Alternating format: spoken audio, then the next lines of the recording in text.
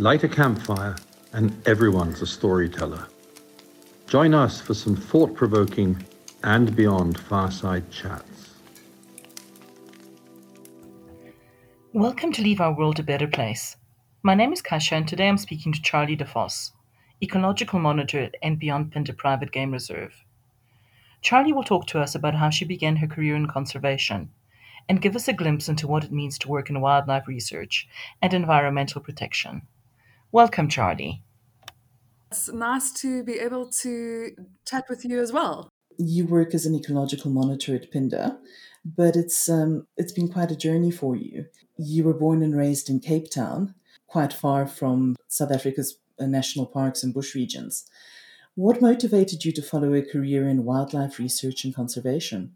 Growing up in Cape Town, there's so many beautiful nature reserves around us.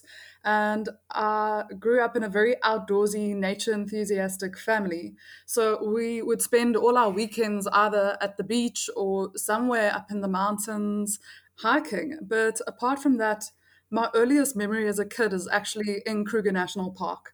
And I think I must have been 3 at the age because I remember my sister distinctively sitting next to me in a little baby chair, and we're only 2 years apart. And I just remember we drove through this little dip, like a river dip, and there was a pride of lions that came walking straight past us. I can't remember much else of my childhood, but that definitely grabbed me. And then apart from that, the fact that my family always went to these beautiful reserves and parks that we have, even though we lived so far, we would always make like a 21-hour trip to get to Kruger on a yearly basis. And that was always the highlight for me of every year, was getting into the bush and experiencing the wildlife.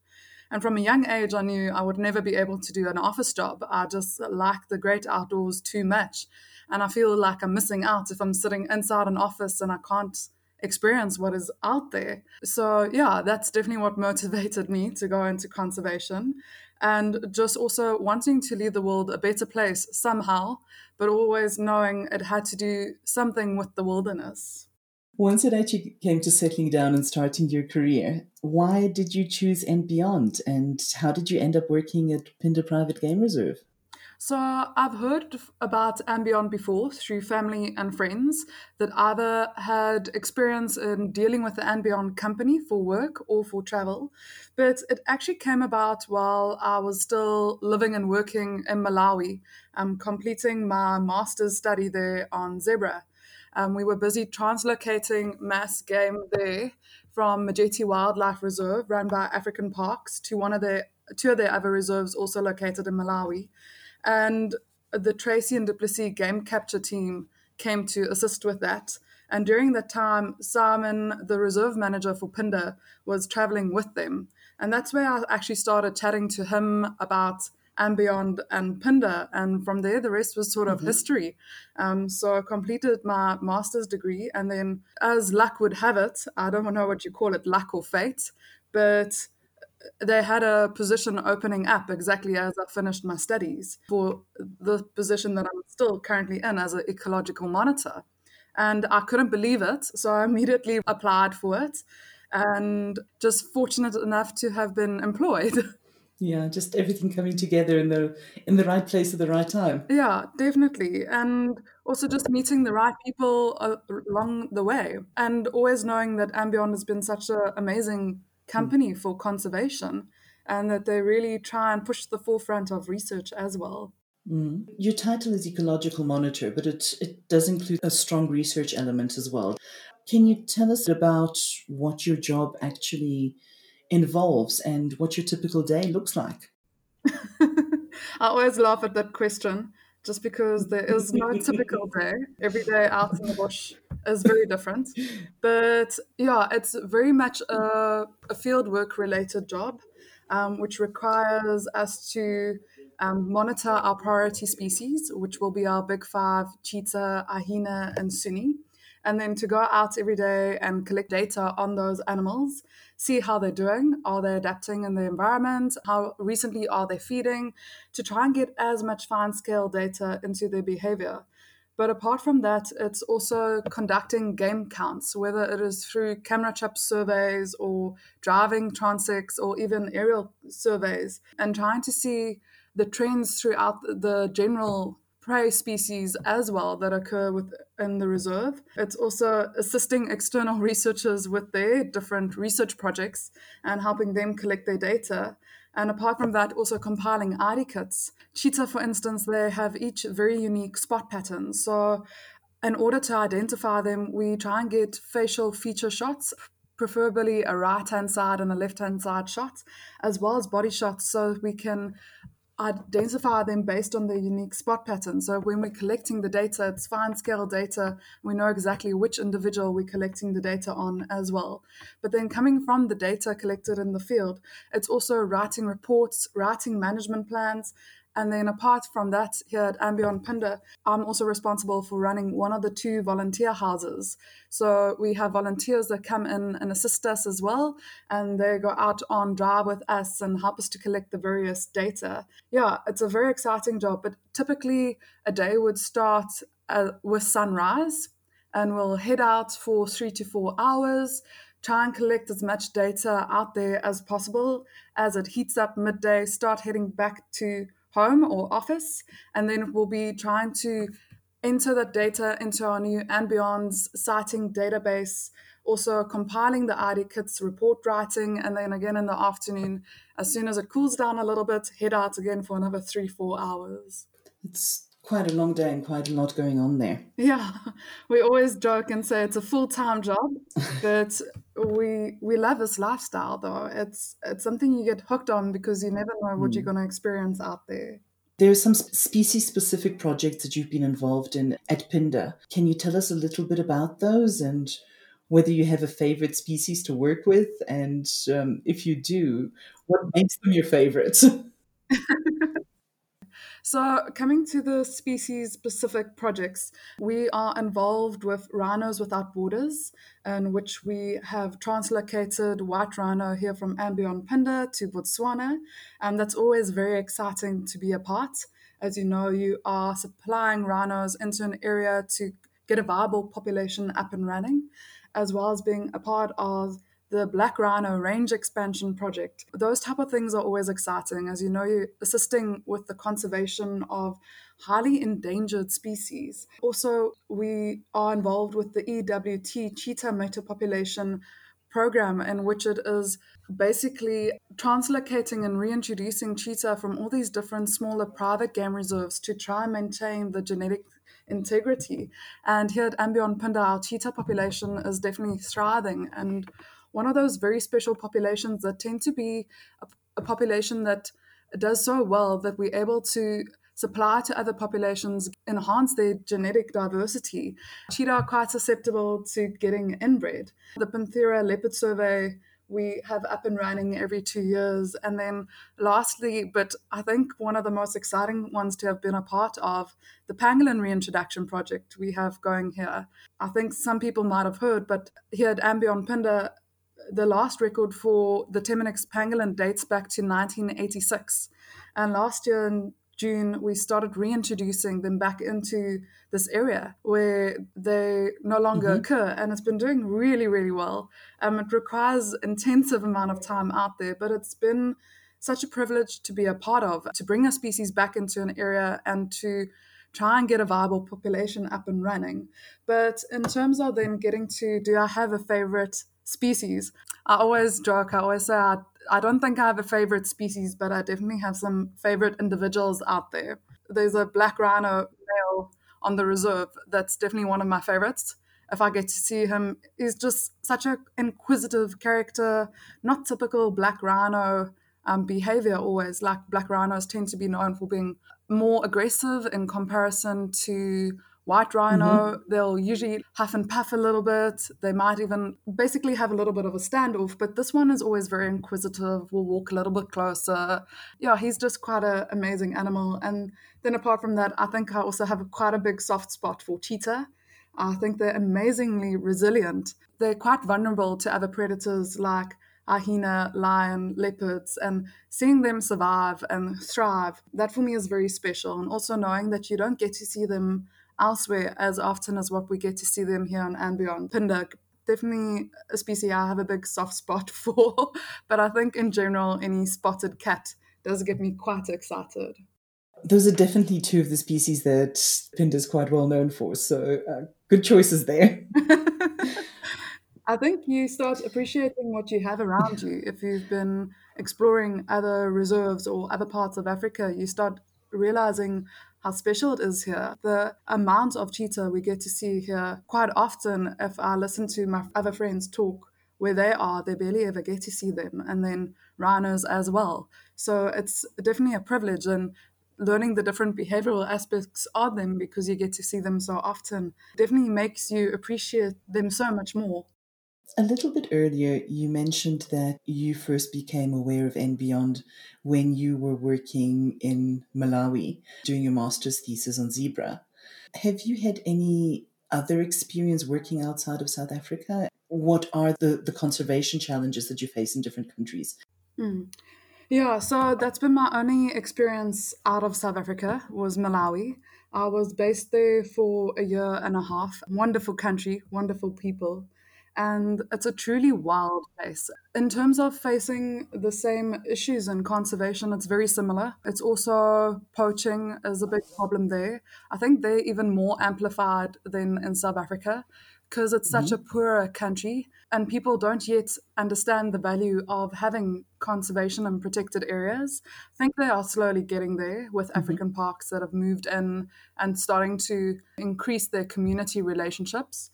But apart from that, it was challenging in the fact that the infrastructure was very limited and the size of the reserves are massive. So if I think in relation to here at Ambion Phinda, the reserve we were based on was about 3 times the size, but only had 7 Mhm. roads going through it. So there was a lot of wilderness areas that we were almost never able to survey. And the only way to know what was going on there would be to do aerial counts or aerial surveys, which we all know is extremely costly. But then, apart from that, because it's still a country that's very unknown in Mhm. terms of tourism, you can see that they're still very reliant on donor funding, which we all know isn't always sustainable. It's much better to have a tourism based company like And Beyond, which you know the revenue is a sustainable revenue. You're not reliant on your donors to donate and you don't know where your money is coming in from. So that was quite challenging in that regards, Mhm. as well as I think there's a lot that they would like to improve, and they are getting there. It's just a lot more difficult when you're reliant on donors instead of ecotourism. And it being such an unknown country, I mean, we barely ever saw tourists there.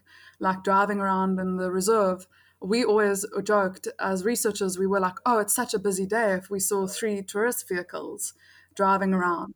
Where here at Ambion, it's so different. It's still quite well managed in the sense that if you're in a Mhm. sighting, there isn't as many vehicles.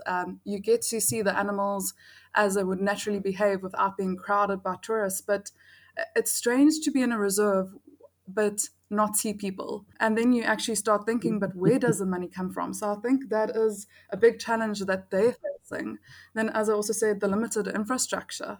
Trying to monitor, manage their, I mean, those guys that were part of their anti poaching patrol teams had to walk miles to be able to survey. Here at Ambion, they also do the same, but it's easier in terms of there's road networks as well to move around when you have to really Mhm. get going. So that was quite challenging factors. And then here as well, I think by now Ambion Phinda is so established that our surrounding communities see the benefit of it. And they all quite have good relationships with the reserve. But in Malawi, people are so poor. And literally, the division between Yes. reserve and communities was so strong in the sense that even as you drive in the communities, you would not see a single tree. And then at the moment you hit the reserve fence lines, it is trees all over the place. And you can see the people just looking in at a Mhm. tree and going like, but that might be my wood or my charcoal that I can cook on tonight. So it, it's definitely getting there in the sense that people are realizing that reserves have other benefits, like creating jobs, which of course means a stable income to the families living in the communities. But I think it's going to take a while still to change people's perception, where in South Africa, in general, people are quite aware of it.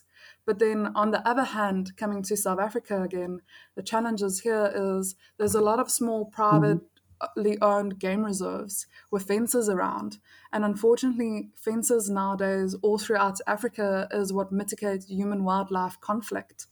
And without it, the wildlife would not be there. Mm-hmm. People would, um, I mean, if you have a lion running through your community eating your cattle, community members will unfortunately try and kill it. So fences are vital for protecting the animals and the people and there as well. But because South Africa has got so much private landowners and private game reserves that are fenced off, here we have to intensively manage a little bit more. And in that sense, act like the Mm-hmm. animals would move if there was no fences. That's why these reintroductions and translocations are vital at maintaining Mm-hmm. your population health and getting new genetics in.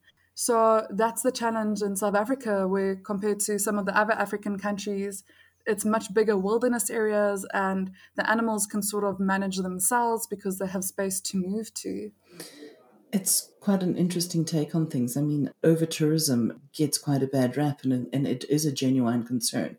But from what you've been saying about Malawi, it's very obvious that the model of sustainable conservation based ecotourism has a very, very large role to play, particularly in funding and in creating infrastructure.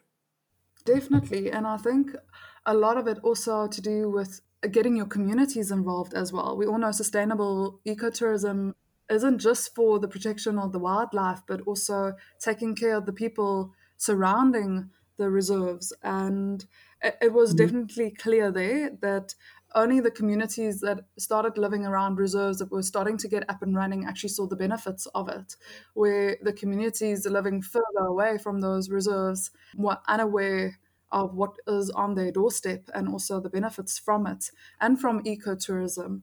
And Mhm. then you start realizing how dependent South Africa actually is on their tourism. I mean, it's one of our biggest incomes into our economy. And it's so crystal clear when you compare those two countries. Both beautiful places to travel to, but you start seeing how you also need place for tourists to stay. You need Mm. lodges, you need hotels, you need infrastructure, proper airports, all of that, which hopefully one day Malawi will get to as well. And I know people always debate about it, but as you said, the overcrowding of tourism, but at the same time, if that is your sustainable income to protect these wildlife areas, why not? Otherwise, it's just going to be utilized for something else, whether it be Mm. crops, agriculture, or even just industrial areas. Every country wants to benefit their economy in some way or another, and it's usually to the Mhm. cost of those wild areas, unless you add a cost to it. And then the only way to do it sustainably is ecotourism. You mentioned earlier that while you were working with African Parks at Majete, which is run by African Parks in Malawi, you actually met Simon and some of the guys who work at Pinda doing translocations. Is the conservation community quite a tightly knit unit throughout Africa? Do you all work together and share knowledge? So, for example, does some of the research that you are carrying out at Pinda, do you feel that it's going to contribute to conservation efforts elsewhere throughout Africa? Yes, the conservation community throughout Africa is quite interconnected. It is quite a small community. There's not that many people in conservation. But yes, I do believe that the research we are doing here at Ambion Pinda will benefit other places in Africa as well. If you just look Mm-hmm. at the initial cheetah and lion reintroduction program that was here when Ambion Pinda started in 1993, that's now changed the way people reintroduce lions and cheetah, putting them into a smaller enclosure like a boma to break the homing tendency, so that they don't try and escape the reserve and move back home. Yes, it's definitely on the forefront of conservation. Nowadays, it's with the pangolin reintroduction program. We have been in touch with other places as well that has studied pangolins, trying to figure out what is the best way to monitor these so elusive creatures. There's definitely a lot to learn from one another, and it's not just here at Ambion Pinda. I mean, we're constantly talking to other people throughout Africa as well, what they've been trying. And I think that's the thing with nature. You're never going to know everything. They don't read the textbooks. They're always going to be doing something that you don't expect them to do.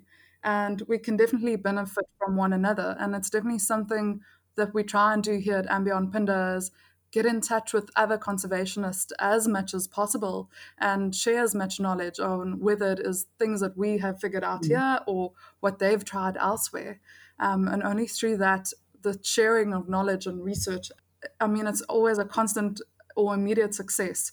So it is a very small field of people. And at the same time, at the conferences you go to, it's always the same familiar faces that you do see there. And then you do realize it is a very small field and we all can learn from one another on what they're doing. You mentioned quite briefly the pangolins that you're working with and the research that you're doing on there. So, yes, the work there is we work together with the African Pangolin Working Group and the Johannesburg Wildlife Veterinary Clinic. All our pangolins that we get into and beyond Phinda, they are confiscated from either poachers and traders together with the South African Police Forces and the African Pangolin Working Group.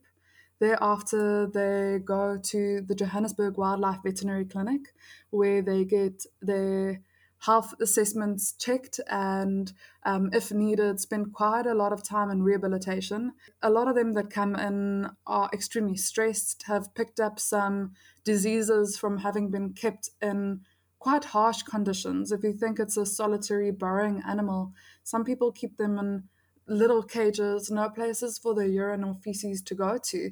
So it takes quite a long while at the Johannesburg Wildlife Veterinary Clinic for them to be in a good health condition.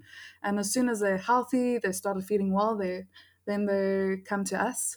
Then we start initiating what we call the soft release. So that requires us taking them out every day for foraging, anything from 2 to 6 hours, depending on how each individual is eating. And then the moment we see that they are eating well, that they are getting comfortable in their new area, starting to look for burrows, picking up weight, then we will release them into the field. But it does require some extensive post-monitoring thereafter. Because they're so susceptible to different diseases, they sometimes only express those diseases about 6 months after the release. We will go out initially the first 2 weeks, go and check up on them on a daily basis.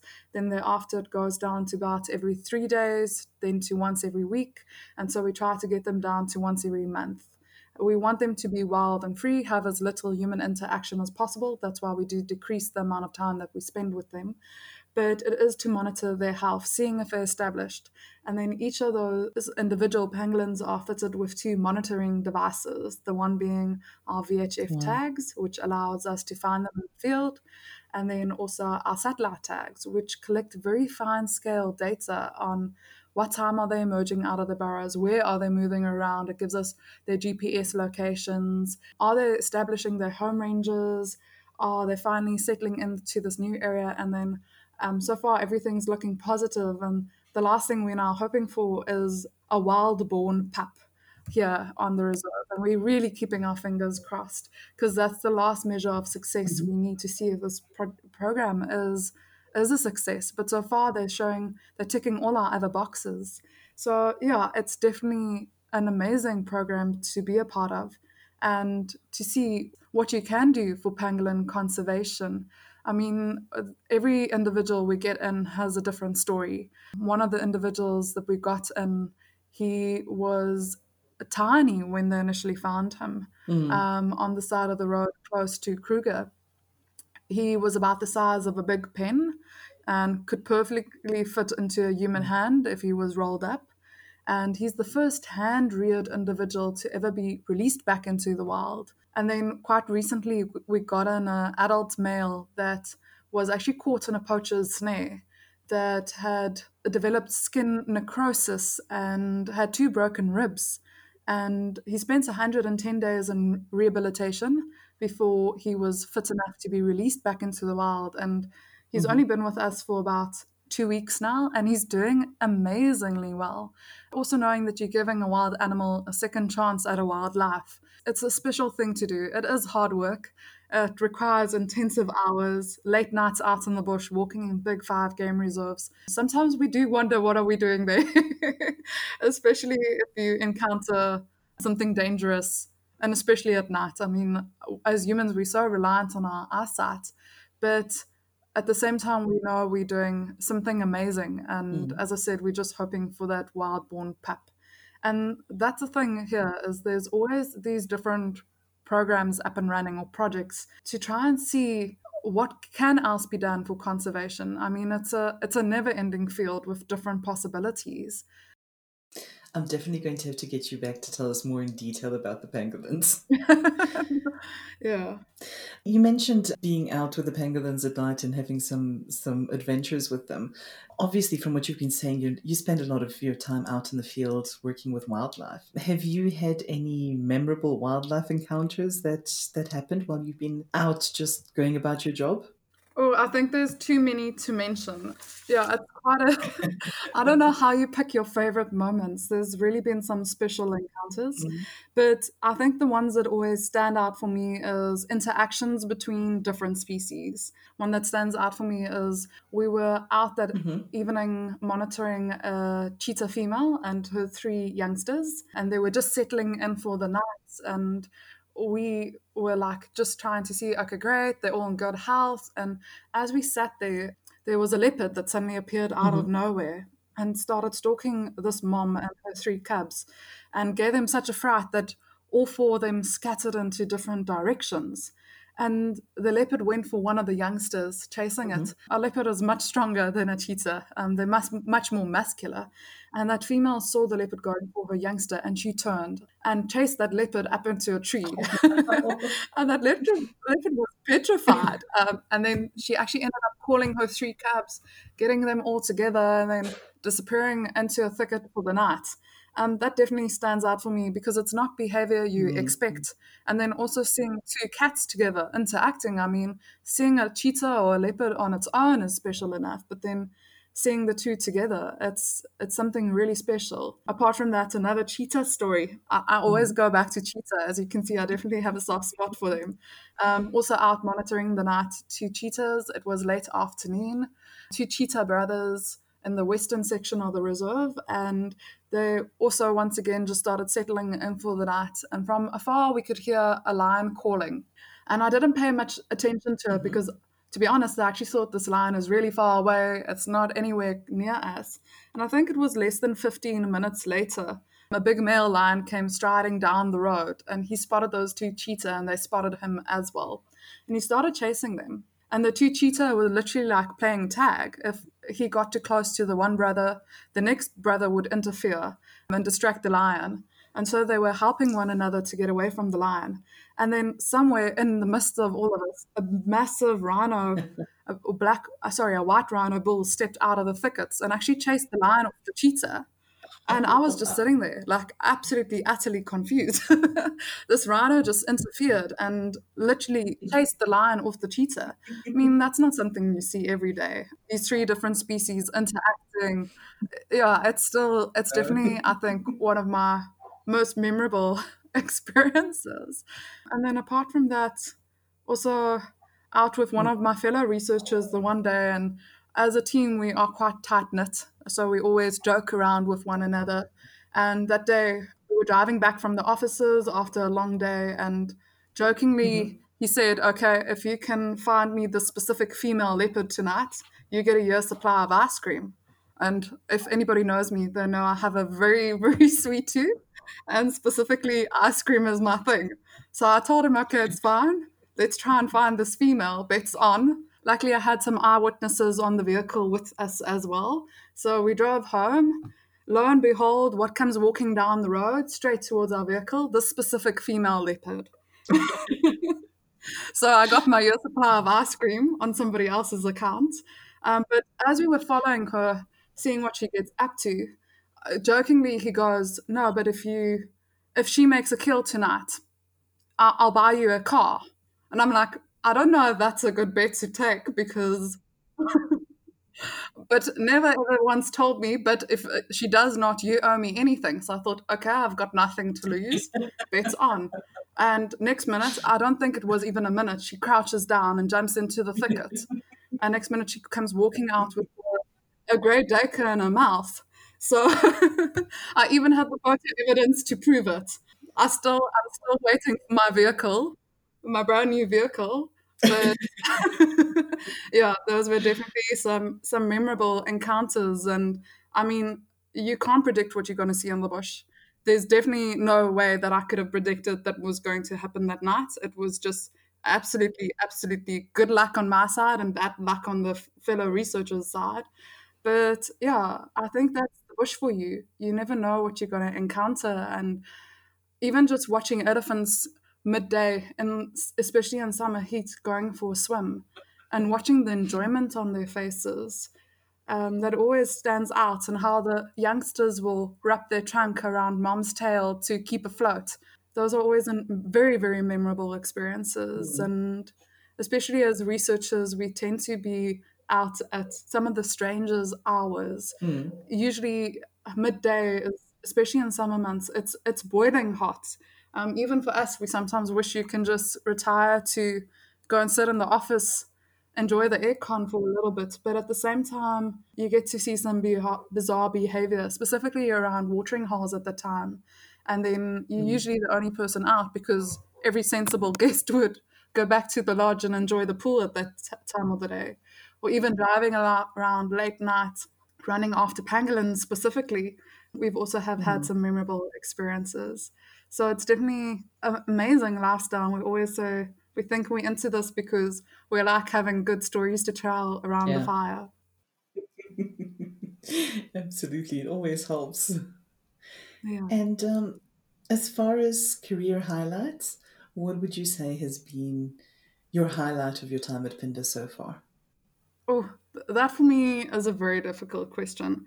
But I think the Pangolin Reintroduction Program definitely stands out for me as one of my career highlights. It's something so new. We know so little about these creatures. I mean, most people never even get to see them in the bush. I've talked to fellow people who's lived and worked in the bush for more than 30, 40 years, and majority of them has never even seen a pangolin. They are extremely elusive, extremely difficult to find, and with this program, we've had the amazing privilege of getting to see them quite regularly and up close and document some bizarre behavior. I mean, how many people know how a pangolin groom and clean themselves? Very few people have ever been able to see it. There's a lot still more that we would like to learn, specifically regarding the gestation period and how long does the pup stay with its mother before it disperses. And there's a lot more to learn, but it's been such an amazing program to be a part of and to see the amount of dedication from our fellow staff members. I mean, it's long hours, it's long days. You're still busy with your day where you, in summer months, sometimes even get up at 5, and now you're still walking through the bush at 12 at night following pangolins. But also the dedication Yeah, from our fellow companies that are involved with us, from the African Pangolin Working Group to the Johannesburg Wildlife Veterinary Clinic, to see the amount of dedication and the fine scale data that we're collecting. It's really something I think that is opening up my eyes to the possibilities that are still out there.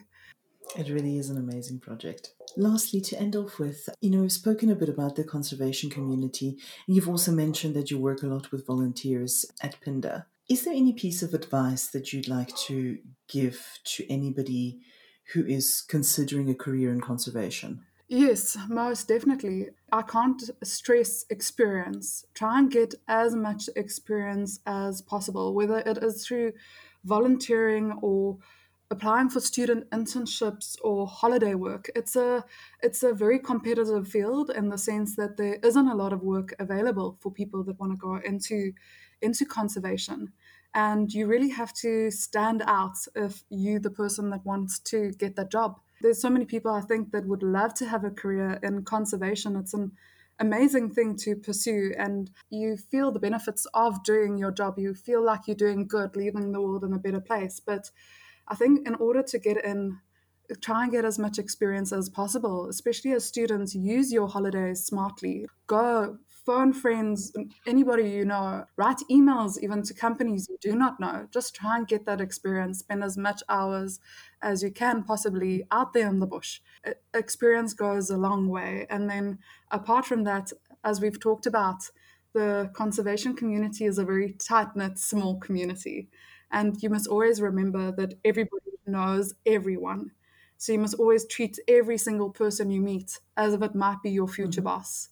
You never know. Maybe the porter where you've done your work experience might one day become the conservation manager for that reserve. And the way you treat every single person reflects a lot and it goes a long way. So wherever you are, treat every single person as your future boss because you never know where your recommendation for that position might come from. I think that's pretty good advice for life in general as well. Charlie, thank you so Yeah. much. It's been absolutely wonderful talking to you, and I'll definitely have to get you back to speak more about the pangolins and the project and the issues that they face. But for now, thank you so much, and it's been a pleasure talking to you. It's been very nice as well from my side. Thank you for listening to And Beyond Fireside Chats. Don't forget to subscribe to make sure you never miss an episode. If you have any comments or feedback, or would like to suggest a topic you'd like to hear us talk about, drop us an email at firesidechats@andbeyond.com. We'd love to hear from you.